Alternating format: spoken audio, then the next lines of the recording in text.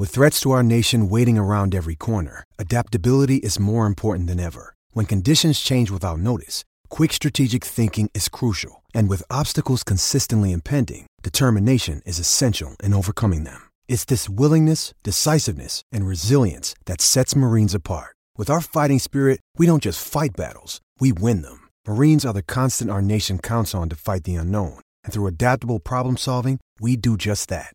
Learn more at marines.com.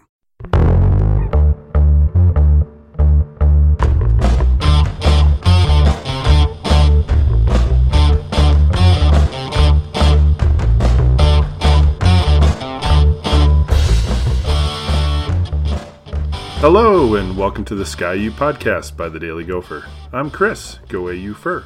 With me this week is Andy, Gopher Guy 05. Hey. And Steve, Zips of Akron. Season's over. That is a lot less cheerful than U Street's Hey Y'all. So I'm going to ask you to work on that before the next time you have to, bat cleanup in this format there, Steve. Well, we'll see what happens. All right, so, yeah, men's basketball team, chokerific, yet again. I'm just going to turn it over. Steve, you go first. Rant away, friend. Well, at the very least, we can take solace in the fact that the Gophers are the highest. Let's see, no, take that back. They're the only sub 500 team in the Ken Pom top 50. What's our Ken Pom luck? What's our Ken Pom luck rating? 345. So and what's the full list of D1 teams? There are 353 Division I teams, and the Gophers, according to Ken Pom, are the 344th luckiest. Which, if you watched the game last night, you can probably see why. Although part of that wasn't luck, that was just ineptitude at the free throw line. But everyone side by side, they are almost the unluckiest team in the entire country, which I think is really, really funny and also horrifying. Yeah, and, as you noted, like that'll get you through, that'll explain a little bit of something. Like that maybe explains the DePaul game. Right. It doesn't explain this nonsense. No, but, that was a deflating loss, basically sealed the season for the Gophers, a 17-point lead that they gave up, including a 8-point lead in the final 2 minutes. I would like to say that I saw it coming, but I was actually very optimistic at halftime. Like, wow, they look like they're competent and they're going to beat Maryland and maybe they're just going to pull this thing off. But it was just another second half fade. They've been doing that a lot lately. It's their third straight home loss. That they've given up a very winnable game in the final minutes. And this appears to be that team's MO this year. And if I can quote The Big Lebowski, one of my favorite movies, they killed the effing season. Finally. It's over. They've been struggling for a while. They've now dropped 4 of their last 5. And the thing's been on life support for a while. They tried to revive it against Northwestern. But I think there's not much they can do short of winning the Big Ten tournament and getting the automatic conference bid to get into the NCAA tournament at this point. Andy, what you got, man? Are you angry, sad, resigned, apathetic?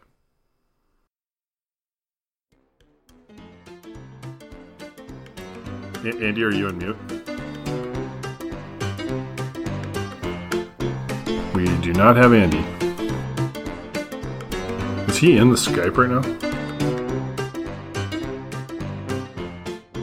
And 6 computer restarts later, we have Andy. Andy, just how are you feeling after that spectacular Minnesota loss? Yeah, I think in the short term, angry. I mean, that last night is a game that you can't lose if you want to pretend that you're an NCAA tournament team, which we're finding more and more that they definitely aren't. Not quite apathetic, because I still care. I care enough to be mad about last night, but it's just really frustrating watching this team down the stretch. They've got 3 home games they've blown in the last 2 weeks that they should have won legitimately. Well, probably all 3, but at least 2 out of the 3. they're getting decent play from Oturu still, but it's faltering down the stretch, whether it be missed free throws last night or the inability to break the press against Iowa, or it's just frustrating. It'll be interesting to see going forward what Mark Coyle's plans are, what Richard Pitino's plans are, because it's fairly obvious now, unless the Gophers go on an epic run in the Big Ten tournament, that their postseason dreams might be completely over. If they don't hold serve here the last few games and get to above 500, they're not qualified for the NIT either. So, I would love that they could be a top 50 Ken Pom team, but not be able to qualify for the NIT. Yeah. So, it's going to be an interesting couple of weeks here. I mean, you've got 2 road games that arguably you could win if you play well enough, but there's no guarantee you're going to do that. And then, so I mean, it may come to the point that, forget the NCAA tournament, they might need to win 2 games in the Big Ten tournament just to make the NIT tournament. That's not what we were hoping for. I mean, seriously, there was a period, I don't know, back when we beat Ohio State that, I don't know, it just felt like the team was probably going to the tournament. Like they were going to be bubblicious the whole way, but I don't know, I just kind of felt like they'd make it.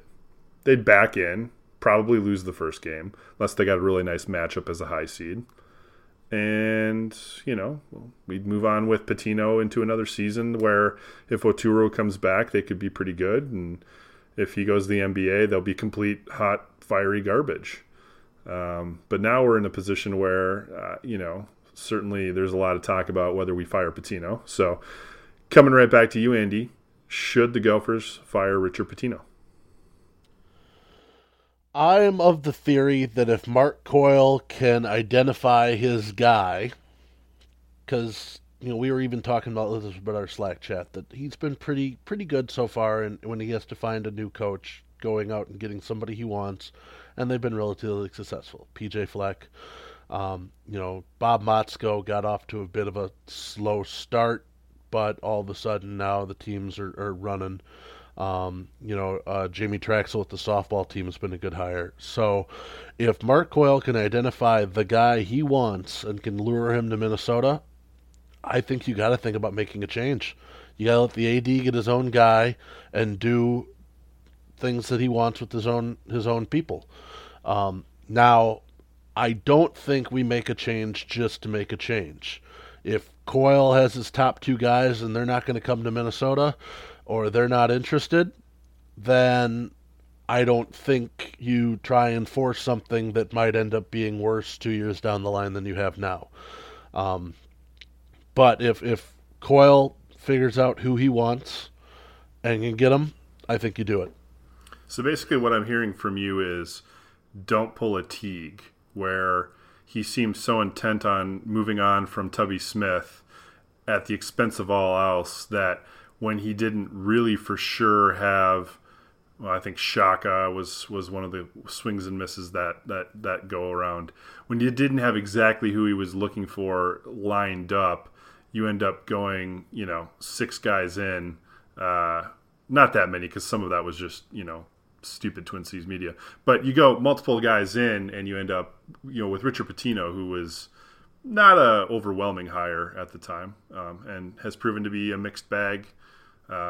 Amazing Twitter game. I'll be sad to lose him on the Twitters if he moves on. But Steve, I mean, are you with Andy on this, or are you keep Pitino for another year or fire him? Like, where are you coming down?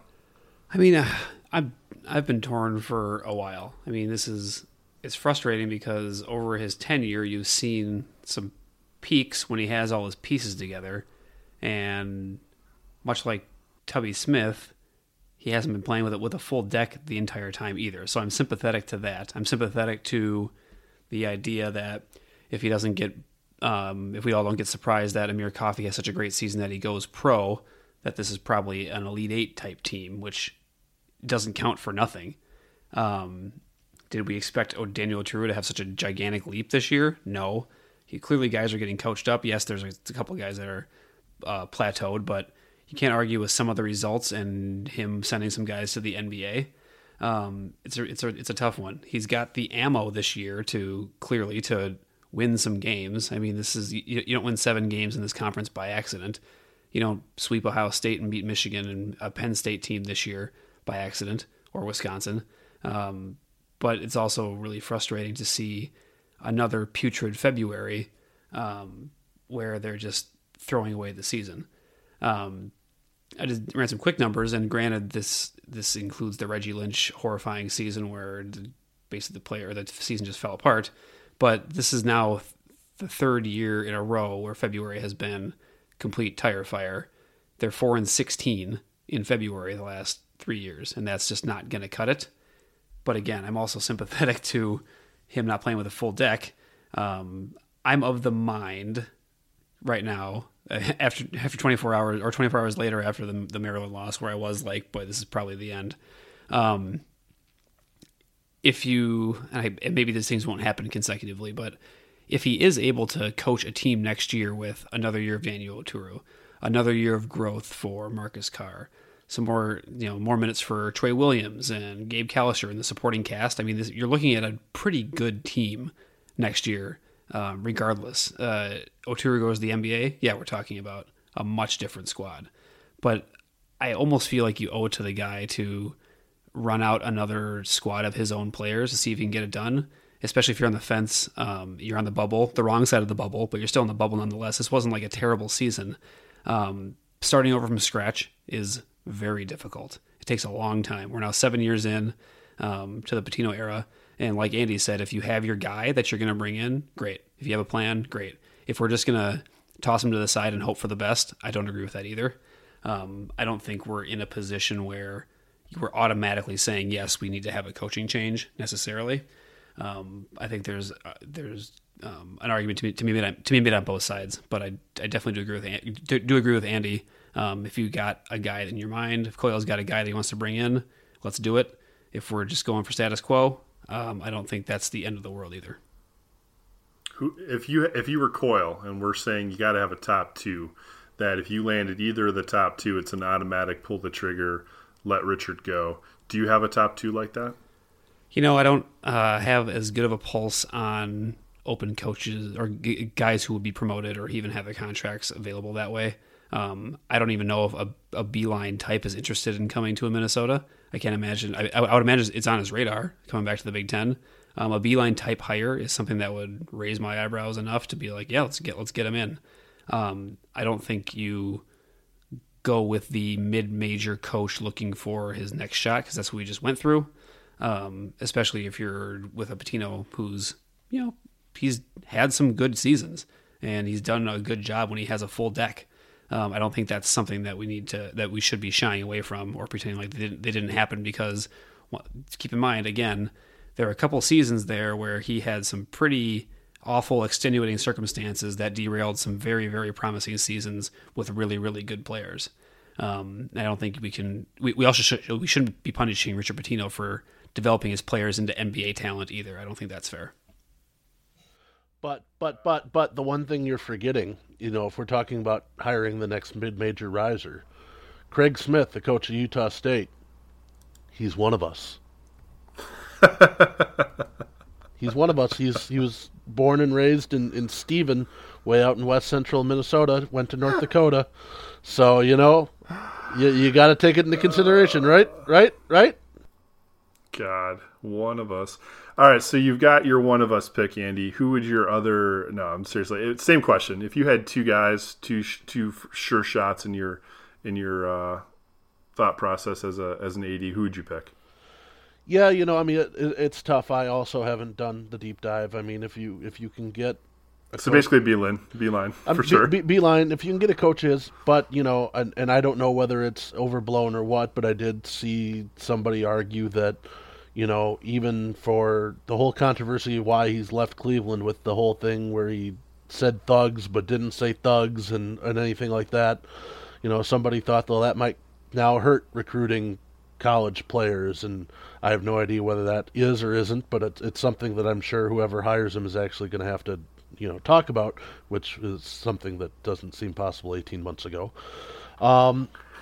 I guess the other name that just automatically jumps out would be Anthony Grant for what he's done with Dayton. I mean, the fact that Dayton has been a top 5 team all year. Problem is he's a Dayton alum, I believe. So good luck prying him away there. And it's as Steve was talking earlier, it's always dangerous to go for the really hot, holy crap, all of a sudden, wow, that was a great year type, because you have no idea if it was a flash in the pan year, if it actually can be projected year after year. So I guess my short answer is I don't necessarily have a top 2 names, but I hope Mark Coyle does, and I'm pretty sure he's looking into whatever possibilities he may want to look into here coming up in the next couple of weeks. One-word answer time. Do the Gophers find a way to bubble their way into the NCAA tournament? Andy? No. Steve? No, and I say that because I don't think mathematically they can make it happen. Just with 3 games left, one of those against Nebraska. And with a few bubble teams winning yesterday, I believe that pushed them further down. Because keep in mind, if they do finish out the season on the 3-game winning streak, they are going to finish 10-10. Which, if you would have asked me in early mid-January if 10-10 was going to get them into the tournament, I probably would have said yes. But now with this late season swoon and just looking like they don't have it together, I don't even think finishing the season on a 3-game winning streak would do it for them. It was my understanding that there would be no math. That was like 212 words. What can I say? Brevity is the essence of wit. Okay, well, let's go to hockey, because hockey, as Andy alluded to with his Motzko comment earlier, has been on really kind of a pretty huge tear. So, Andy, let's do a quick recap of Penn State and just kind of how it sets up the rest of the season for the Gophers. Yeah, we're trading one bubble team in for another bubble team. But last week, as you said, the Gopher hockey team has had an outstanding second half of the season. Unfortunately, that sort of ended against what apparently is their nemesis at the moment, Penn State. The Gophers went into Unhappy Valley, and they did force overtime on Friday night, picked up the one conference point, which was big, but Penn State would get the extra point in double OT. And then on Saturday, unfortunately, the Gophers blew a 2-1 third-period lead.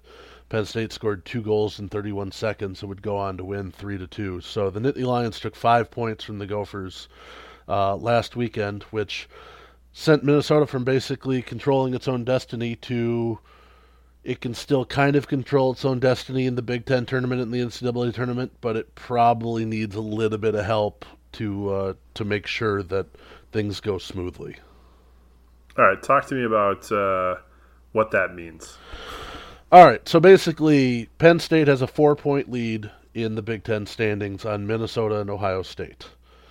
Penn State is done. They finished their regular season last weekend against the Gophers, so they are idle. So what Minnesota and Ohio State needs to do is they need to record at least 5 points this weekend, because Penn State holds the tiebreaker at least against Minnesota, and I think they may against Ohio State as well. So that means with the Gophers hosting Michigan for the final series of the regular season this weekend, it's going to take at absolute bare minimum, if they want to win the conference, it's going to take a win and a OT or shootout win.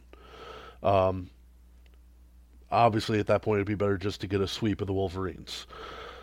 Basically, the scenarios are this: with Penn State up 4, if the Gophers want to win the Big Ten, they'd have to earn 5 points or more, and they have to earn at least 1 point more than Ohio State, because Ohio State holds the tiebreakers against the Gophers, which is regulation Big Ten wins. Ohio State is hosting Wisconsin this weekend. So, yes, the Gophers have to root for the Badgers to try and help them out again after helping them a couple weeks ago against Penn State. If they want to finish in second, basically the only way the Gophers can really finish in second, I guess they could finish in second to Penn State if Ohio State stinks up the weekend. But the Buckeyes, more likely the Gophers and Buckeyes end up with the same amount of points. Ohio State finishes first, gets the tiebreaker. The Gophers finish in second. And it goes down from there. I'm going to write this all in a post that will be on the blog on Friday. But basically, Minnesota needs to come out against Michigan this weekend and at bare minimum take 5 points from the Wolverines if they want to have any chance to win the Big Ten. If they want to make sure they lock in at least home ice for the first round, they probably need to get at least 4 points on the weekend. So they have to take at least one win and some additional points, obviously, for anything good to feel really good coming out of this weekend, or even kind of good coming out of this weekend. How likely is that against Michigan? It honestly will depend on the Gophers' play. Minnesota won and tied against Michigan in Ann Arbor earlier in the year when Minnesota wasn't playing very well. And the Gophers have played well at home. The Wolverines are coming off of a series where they stunk up the place, to be perfectly honest. They got swept by Notre Dame at home on their senior weekend. So it's going to be a pissed-off Wolverine team because Michigan is also coming in realizing that they need to take some points off the weekend, or there's a very good chance they're going to be starting on the road in the Big Ten tournament next weekend. So it will be an all-out dogfight between these two teams. The key is going to be goaltending for the Gophers. Jack LaFontaine was pretty good last weekend against Penn State. The Gophers struggled a little bit to score, but that's not surprising. Penn State's offense sort of hogs the puck so much that it's tough to do. But they're going to have to come out, put the puck in the net, and keep the Wolverines off the board. Like I said, it's going to be, there's basically 5 teams fighting for legitimately 5 spots in the conference this weekend. With Penn State idle, Michigan State plays Notre Dame, and the Gophers obviously play Michigan, Ohio State, Wisconsin. Wisconsin is the only team that's guaranteed to finish in last, so they're just trying to be a spoiler for the Buckeyes. Any of the other 6 teams, 5 teams in interaction in Penn State could finish anywhere from 1 through 6th place this weekend, depending upon what happens. So, the Gophers got to show up, and they got to try and get at least, worst case scenario, try and get a home best-of-3 series in the Big Ten first round next weekend. The other thing playing at this, as we said, sitting on the NCAA tournament bubble, the Gophers currently, if you take all the tiebreakers in place, are sitting at number 14 in the pairwise rankings. If the tournament were held right now, the Gophers would be in. All the conference teams, there's only one conference team that's would be conference winner, auto bid winner that would be out of the top 16. So as of right now, the Gophers would be in the NCAA tournament if it was being held today. But a loss can set them back, or, you got to worry about, even if you come into the tournament bubble at sitting at 14, you're praying for no upsets in the conference tournament because, as Minnesota knows very well, they were sitting at 12 2 years ago and didn't get in. So you're hoping that if the Gophers can inch their way up the bubble, you're just hoping for chalk across the board come the conference tournaments here in the next couple of weeks. All right, turning our attention to the women quickly, I believe you have some negative emotions to share about the UMD Bulldogs. Yeah, if anybody was following our Twitter feed last Sunday, so the Gophers went into the final weekend of the regular season playing Mankato State, who they literally have not lost to since 2010. They did not again last weekend, picking up an easy sweep. Wisconsin finished the regular season at Minnesota Duluth, and they had a 3-point lead heading into the weekend, meaning that if there was a 3-point differential, the Gophers and Badgers would tie for the WCHA regular season title, so Minnesota would get a chance to hang a banner. The Buckeyes picked up the win in the first game, the Badgers, picked up a win, guaranteeing a clinch. So all they had to do is get 1 point on Sunday. Well, UMD decided to play the period of their lives for about 18 and a half minutes and scored 3 goals in the third period to take a 5-3 lead on Wisconsin with a minute and a half left in the game. Before Maddie Rooney, on the 2-year anniversary of her shutting the Canadians down in a shootout to win the gold medal for the U.S. women's hockey team, gave up 2 goals to the Badgers in regulation in the last 90 seconds, and then another goal in the 2-on-2 overtime to allow Wisconsin gain 2 points, win the WCHA outright, and lose Minnesota a banner. So, yeah, little annoyed at UMD for not allowing Minnesota to be able to hang at least one banner next fall. How do things look for the Gophers in the WCHA tournament? So the women are locked into the number 2 seed. They were, no matter what happened, unless they had won the conference outright last weekend. They will host St. Cloud State this weekend in a best of 3. It should not be too much trouble for Minnesota. I think, as I said, the Gophers hadn't lost to Mankato since 2010. I think Minnesota's lost to St. Cloud once since 2010. So it should be a pretty easy weekend for Minnesota. They most likely then will face the number 3 seed in the WCHA semifinals a week from now, which is Ohio State, which is the team other than Wisconsin that has really been a thorn in the side of the Gophers. And this is where things will get interesting. We can talk about this a week or two from now, but Minnesota may be playing that game to try and make sure they get a more favorable opponent. Otherwise, they may be seeing Ohio State come back to Ritter for a potential NCAA quarterfinal game. And I think literally, other than Wisconsin, which the seeding won't work out, they'll work that way, Ohio State is the least popular team if you pulled anybody in that locker room that the Gophers would love to see in a one-and-done game, because for whatever reason, the Buckeyes have their number. So hopefully the Gophers can take care of business, and we'll be talking more about probably the semifinal matchup against Ohio State next week. I pondered asking you what would happen in any of the men's basketball games this week to end on a more football-ish preview prediction thing, but we're not going to do that. I've decided. Okay, well, we're going to find out pretty soon probably if we're getting a new head basketball coach. That's really what it comes down to. But in the meantime, go Gophers. Sky Yuma. Row the boat.